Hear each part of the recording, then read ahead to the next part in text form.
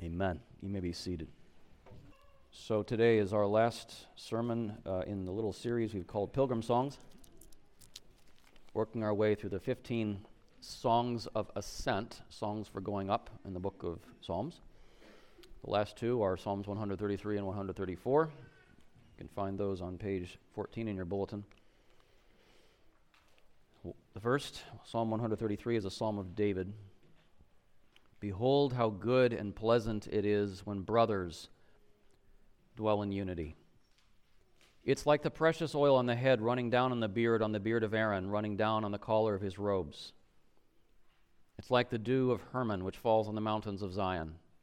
For there the Lord has commanded the blessing, life forevermore. Psalm 134. Come, bless the Lord, all you servants of the Lord, who stand by night in the house of the Lord. Lift up your hands to the holy place and bless the Lord. May the Lord bless you from Zion, he who made heaven and earth. This is the word of the Lord. And Father, we ask you to bless our hearing by the Spirit. In Jesus' good name, amen. So one of the things that I really love is pastoring people who make me think. And recently I had a conversation with a young man about something called core values. The idea is this. Every organization, this includes every church, has a culture. What do I mean by that? What is a culture? Well, one definition of an organization's culture is it's the system of shared beliefs and values that guides the behavior of its members. So think about it for a second. It's the system of shared beliefs and values that guides the behavior of its members. So if you don't have any shared beliefs or shared values, you don't have a culture. And if you have a lot of shared beliefs and values, but they don't actually change the way you live at all, then you also don't have a culture. But this is a culture. Shared beliefs and values that guide the behavior of the people in this group. And this young man was pointing out to me that a culture develops at two levels in an organization, a church. One is at the level of observable culture. It's the stuff you see and hear. It's the stories that you hear when you walk into a group. People are telling stories, and that tells you kind of what has been important to us here, the stuff we're still telling stories about. There are heroes. Certain people kind of get spotlighted in an organization because they're pursuing the stuff that matters. There are rituals that kind of rehearse together the stuff that we believe really matters.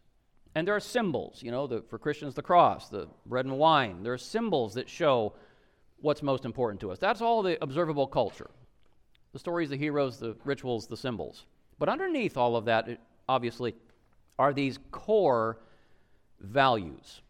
The deep beliefs, convictions that influence the behavior, that make the rest of it happen. These core beliefs, these core values, this is the stuff we exist for. This is what we're about.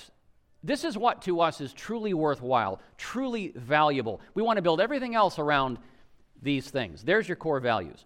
Well, I imagine when you think about it that you would say that Trinity Church, this thing you're sitting in this afternoon, and ancient Israel, whose songs we've been exploring, these are two very different organizations. Very different organizations. Trinity Church versus, the pilgrims going up to Jerusalem 3 times a year back in ancient Israel. Very different groups. You would expect very different cultures. But because both those ancient Israelites and we here today, we are actually all part of something that is called the kingdom of God. And so there are surprising similarities even at the level of observable culture. I mean, it's kind of crazy to think about. We're still singing their songs. That's observable culture. But underneath the observable culture, there is a really remarkable similarity in the core values. What the ancient Israelites would have said matters most, and what we still today say matters most, there's a lot of overlap because we're all part of the same kingdom of God. And these last two songs, we're done with the journey. These are the last two songs they would sing on their triannual journey, these 3 feast occasions when they would all go up to Jerusalem to party together. These last two songs are really core value songs. Both of them, you don't notice it in the English translation, but both of them in Hebrew begin with the word hine, which means look, pay attention to this. These right here are the things that are worth traveling for. These are worth a pilgrimage. These are worth living for. And these two psalms talk about who we are as God's people and what we do in God's house. Let's look at these core values. Psalm 133, I have called, This Is Us. Look, how good and pleasant it is. Shevet achim gam yachad. When brothers dwell together. Now, we got to get real about this. I think sometimes about these pilgrimages. There were 3, and I sometimes think about the second one. It was called the Feast of Weeks. Now, you got to understand, we had a pilgrimage less than 2 months ago at the beginning of harvest. Now, 50 days later, we're supposed to go back to Jerusalem. We've just finished the harvest, but we don't have our grain in the barns. We don't have our wine in the vats. And so we're going back to Jerusalem, and it's just really kind of a lot to ask us to do this twice in 2 months in the kind of middle of harvest chaos. And so you get out on the road, and here they all come again, right? You know, there's old Zeke who lives down the road with his vegetable breath and his bizarre political views. You have to listen to all the way to Jerusalem. I mean, the guy's just got bizarre views. And there's Jerusha, you know, that young woman from the next village, and she's such a twit. She's just all about her looks and all about her clothes, and the only thing she loves more than gossiping about her own children is gossiping about other people's children. You kind of just wish she would stay home. And you make your way towards Jerusalem, and there's more and more and more and more of these people, you know, and some of them are nice enough, you know, old friends, good to see you again, 2 months later. But you're making your way, and there's just a lot of people that are just kind of annoying, and nobody's getting much sleep because we're all, you know, sleeping on the roadside, and there's not a lot of food, and we're all hangry, and we're going back to Jerusalem. And then, you know, the crazy thing is you get to Jerusalem, and this is just a mess. Thousands and thousands and thousands and thousands and thousands of people coming into a city that's not built for that kind of a mob. There are no grocery stores. There are no restaurants. You can't find a decent cup of coffee because all of the Issacharites drank it all already. I mean, it's just frustrating. You're elbowing your way through the streets. Your kids are tired and cranky. There are sometimes there's not even any room in the inns. And there's no running water. There's no flush commodes. There is no electricity. They don't even have Wi-Fi. And you just want to go home, and you want to just store your grain and vat your wine and just, you know, oy vey. And David, this psalm says, look around at this messy throng of people. And it prompts us to see this throng through the eyes of David. It's David's song. David was that shepherd king who loved God's flock. And his first contribution in this songbook, you may remember, was that he was glad when they said to him, let's go up to the house of the Lord with these tribes of Israel. And David, in this song, he looks around at this mob of people who haven't bathed in a week. There's just too many of them for any kind of comfort, and many of them are quite annoying. And he says, look how good this is. Look how beautiful this is. Isn't this cool? He sees who these people are. He says they're brothers, achim, they're brothers. And what's even better, brothers can be a real problem, as you know from Israel's history. You go back to the early days of these 12 tribes. Did they get along? Not so much. He says they are dwelling together. They are dwelling together. That is not the most obvious thing you'd expect from Israel's story. Now, I want you to notice what this song is doing. This song is not explaining something theoretical. This song is not narrating anything. It is not exhorting us to do anything. It is inviting us just to savor something. Just enjoy this. Just kind of take it in and just feel how wonderful this is. These brothers dwelling together. There are some things in life that we are not going to invest in until we taste and see. And David, in this song, and the Pilgrims are singing it, he just says, I want you to just savor how delightful, how satisfying, how pleasing a thing it is when God's people live together, they dwell together, they share life as brothers. Now, you already have the whole point of the song in verse 1. David could stop there and we could just sing Amen. Behold, look, how good and pleasant it is when brothers dwell together. But as we kind of prepare to sing our Amen, David actually keeps singing. And he kind of keeps saying as if he's lost in thought, and he's trying to figure out how to properly describe what we have just seen. He said, look around at this mob. I just want you to see all these people. Some you like, some you don't, but like they're all here. And I just want you to look around and see how good and beautiful this is. And then he's like, it's like, and he's trying to think of how to describe it. And this is actually good, because if we stopped at verse 1, some of you are feeling this right now, I suspect, because you know where I'm going with this a little bit. If we stopped at verse 1, look how good and pleasant this is, and we just stopped there, it might be hard for us to square what David has just said, look how good and pleasant, with what we are actually seeing. It's kind of like somebody saying, behold how good and tasty a thing it is when a steak is cooked to perfection. You're like, amen. But then there's this thing on my plate. And that's often how it is. Look, what a glorious, pleasing thing it is when Christians dwell together in unity. And you're like, yes, except look at what's in front of me. And if David just gave us verse 1, it'd be a little hard maybe to say, yeah, that applies to what this mob around me. But as David goes on to say what Israel's life together as brothers is like, this will enable us to turn back to the particulars of this pilgrim throng around us and see that David has nailed it exactly in verse 1. We will really feel and savor what he feels and savors. And the first thing he says is, you look at this group, this mob coming into Jerusalem. This is like the anointing of Israel's first high priest. Now, I got to say, that is not the most obvious analogy to me at all. I want you to imagine that scene where Aaron, the first, Moses' brother, he was anointed as the first high priest in Israel. I want you to imagine the scene and try to figure out why David would say, that's what this is like. So there was this moment after the tabernacle was built, really beautiful place, and all the furniture was set up, and Aaron had these particular garments, this beautiful blue robe, and the breastplate, the ephod and the breastplate, and he had the crown with the holy to the Lord across the top, and he was looking good that day. And after they got him all dressed, he's about to receive what is called the anointing. This is God saying, now you're in action. And the way this happens is Moses gets, I guess, probably a pitcher of really expensive, aromatic, beautiful, costly oil, and he just starts pouring it over Aaron's head.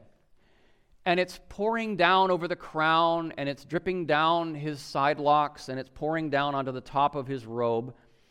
And I want you to just think about the fact that visual of something pouring down over Aaron's head, that is God's idea. That visual is God's idea. And what is God trying to say and show in that visual?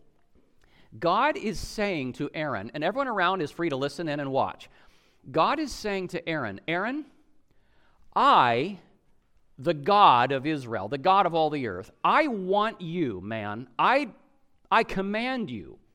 I authorize you, Aaron, to stand here in the center of these tribes, right? Because their tents are all pitched in formation around the tabernacle. I want you, Aaron, to stand here in my presence in the middle of all these tribes, and I want you through these various sacrifices and offerings I've just been telling you about, I want you to make atonement for sin. I want you to shed blood so that the sin of these people is taken away, and I want, through that, for my blessing to pour out to them.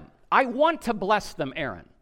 And so I am commanding and authorizing you as I pour this oil over your head. This is a sign. I am making this so that you will be the one who makes atonement so my blessing can go forth to these people because I am determined to bless them. And so what is happening is as the beauty and the fragrance of that oil is running down Aaron's head, what we are seeing is the beauty and we are smelling the fragrance of God's determined grace visibly, tangibly, aromatically pouring down Aaron's side locks, spilling down over the collar of his robe. That's what it's like when God gathers his people in Jerusalem. Here's the first core value, the first deep belief in this psalm. Our life together is a spectacular sign of God's grace. Just like Aaron's anointing was a spectacular sign, God is determined to be gracious to this people. When we dwell together as brothers, That is likewise a spectacular sign. God's grace is moving. God's commanding blessings here. God is at work. As you look at the mess, see, I'm a little twitchy about this kind of thing. Somebody pours oil over my head. All I'm thinking about is the next 2 weeks of washing. Whether you're looking at the mess on Aaron's collar or the mess of this pilgrim mob in Jerusalem, the point of this spectacle is that this is from God. This is from God, who wants his people to be with him, near him, and he wants his people to be with each other. That anointing of Aaron says God wants these tribes to be near him and near one another. And when they gather in Jerusalem on these pilgrimages, David says, anytime you see God's people dwelling together, that is a sign God's grace is at work. He wants his people to be near him, and as they're near him, they're near each other.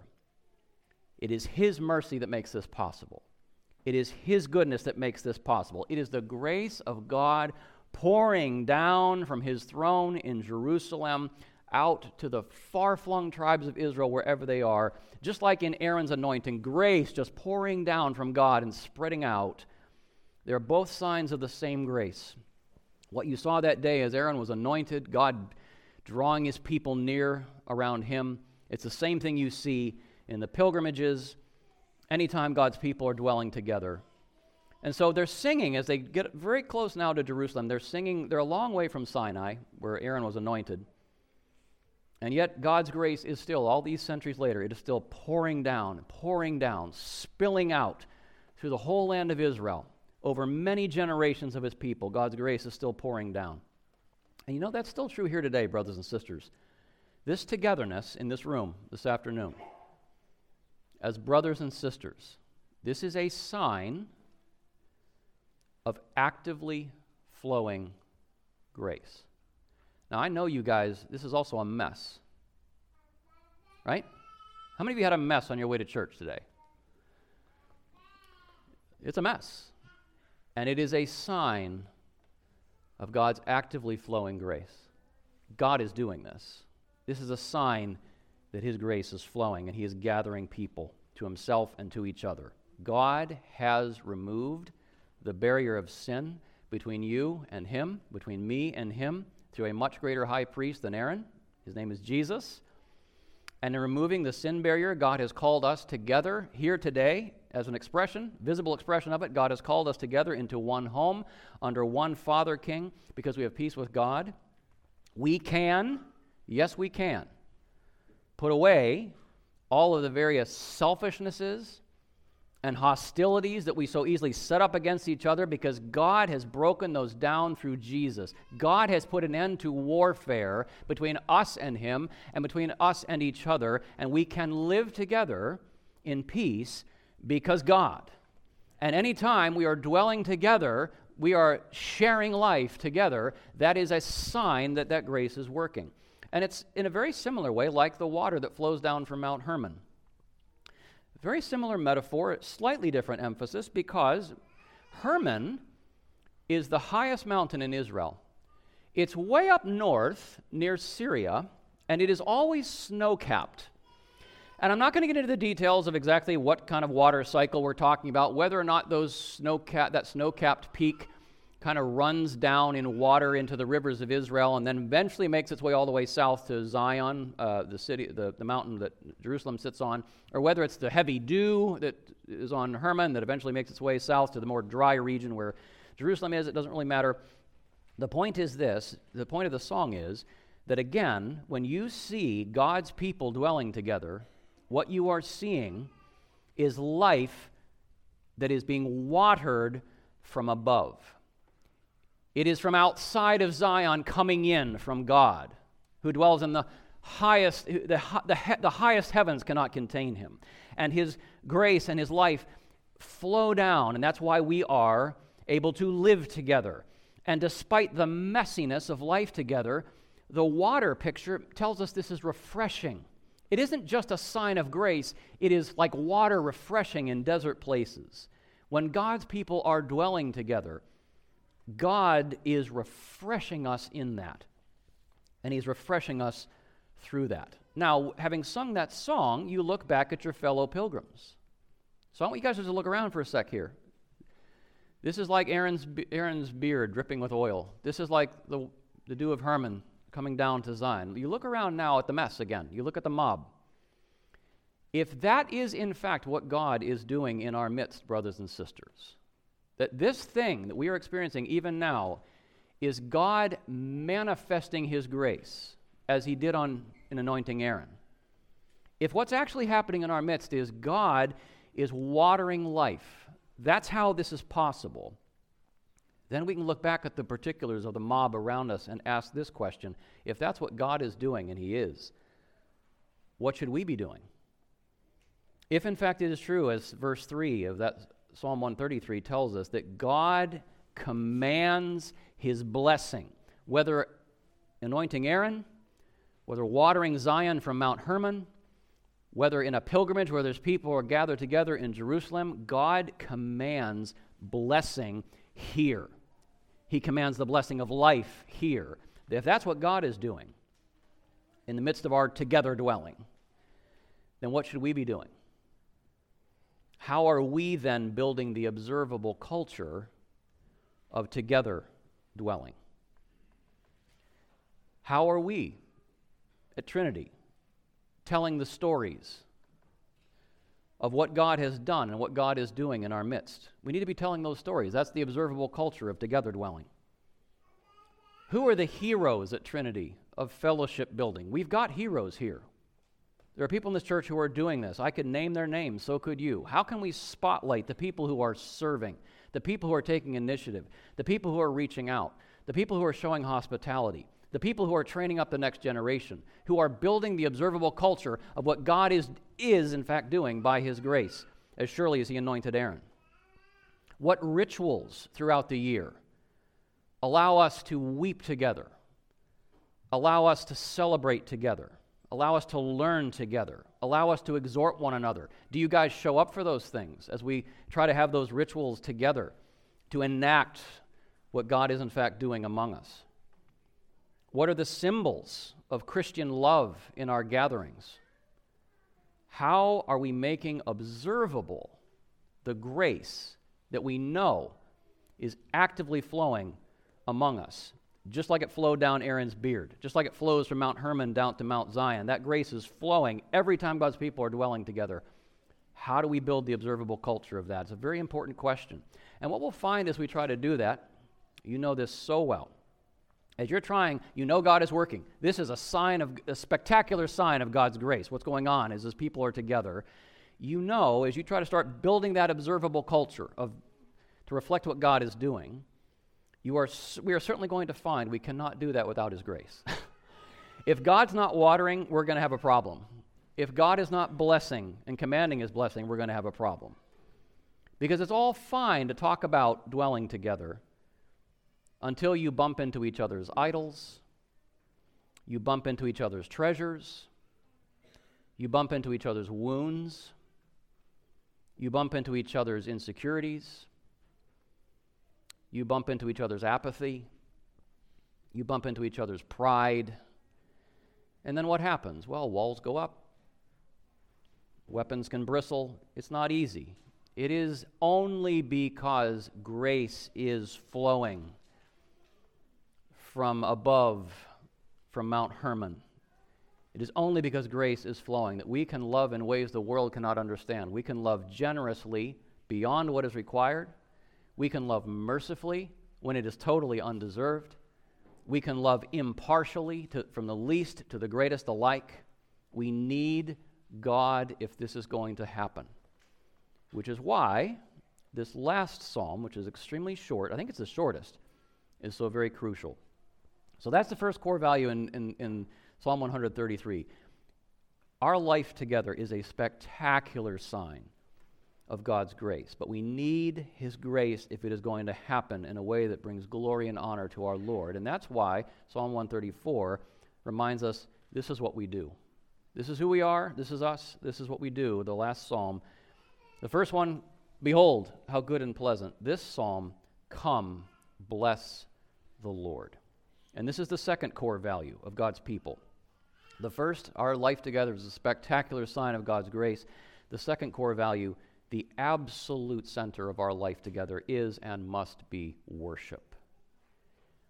Every other form of together dwelling. Look, some people want together dwelling. A lot of people don't want together dwelling. But the point is, God wants together dwelling. It's enormously hard work, but every other form of together dwelling ultimately builds and grows from this central activity of gathered worship. A people who worship together stay together. They can build together. We are, above all, as God's people, a worshiping people. It is because of our God that we are anything. How long do you think Trinity Church would last if there were no God? What would bind us together if it were not that we are joined together around the living and true God? He is the one who makes us a thing. You take God from our midst, we're just another mob. You might even say that it's not even so much that our together dwelling flows from worship. That is true. You know, you worship together, it allows you to have other kinds of dwelling together. We can go way beyond the walls of what we're doing here. But that is even maybe not the whole truth.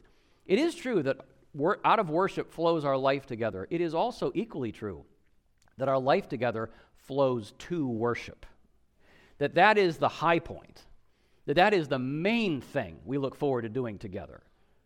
Because our life together is not just life together. It is actually all about worshiping together the God who gives us life. And what does this psalm say worship is? What is worship? This is one of the simplest, most beautiful liturgies in all of Scripture. Worship is very, very, very simply two things. Worship is number one, in verses 1 and 2, it's just bring your need to God because He's God. Bring your need to God because He's God. Bless the Lord, that is to say, speak forth His godness, speak forth just how great He is, speak forth how good He is. How? How does it tell you to do that? How do you bless the Lord? What's it say? By lifting up your hands. I've gotten some pushback about this over the years. People don't want to lift their hands. Okay, fine, do your thing, I guess. What is it about lifting hands? What is this saying? You know what this is saying? The New Testament and Old Testament command us lift up hands. Why? Because this says one very simple thing. God, it's all from you. That's what this means. It's all from you. Some days my hands are totally empty. I am crying for help. It's all from you. Some days my hands are full. I'm bringing in sheaves of blessing. God has been so good. It's all from you. That's what this says. Bless God. Tell His godness. Tell His greatness and His goodness by lifting up your hands to the Lord. Bring your need to God because He is God. But worship is a second thing. Worship is be assured that God is God for you. Be assured that God is God for you. Lift up your hands in the holy place, yes, but verse 3, now may the Lord bless you from Zion, He who made heaven and earth. I just want you guys to think about this. This is the core of our dwelling together. The maker of heaven and earth. The God who brings forth the rain and the snow, who causes the sun to rise and set, who guides the galaxies, who guides the fish that swim in the deep. The God who holds our life breath. He is your God. It's actually a singular pronoun in verse 3. The Lord bless you singularly, individually. He is your keeper. He is your Father King. And not anymore from an earthly ark in a mountain city, but now from the throne where His Son sits with Him by the power of His world-creating Spirit, God loves you. He loves you by name. He loves to bless you. He is able to bless you. He will bless you. Cranky old John Calvin, who gets such a bad rap, says this about this verse. He says, since many are apt when they hear God spoken of as creator, maker of heaven and earth, right? they're apt when they hear that to conceive of God as standing at a distance from them and doubt their access to him. Because of that, the psalmist makes mention also of Zion. The Lord bless you from Zion, which was a symbol of God's nearness to his people. So they might be encouraged to approach him with the freedom and unrestrained confidence of persons who are invited to come to the bosom of a father. By looking to the heavens, then, they were to discover the power of God, maker of heaven and earth. By looking to Zion, his dwelling place, they were to recognize his fatherly love, unquote. So that we may boldly say, in the words of the Heidelberg Catechism, the eternal Father of our Lord Jesus Christ, who of nothing made heaven and earth with all that is in them, who likewise upholds and governs the same by his eternal counsel and providence, is, for the sake of Christ his Son, my God and my Father, on whom I rely so entirely that I have no doubt but he will provide me with all things necessary for soul and body, and further, that he will make whatever evils he sends upon me in this valley of tears turn out to my advantage, for he is able to do it, being Almighty God, and he is willing to do it, being a faithful Father. That is the grace that makes us a people. That is the heart of our worship as God's people. Our help is in the name of the Lord who made heaven and earth. There is no value that is more core in Israel's history or in ours. And so let us pray. Bless us, O Lord our God, for Jesus' sake, and make us a blessing to one another as we dwell together in your presence. In Jesus' good name, amen.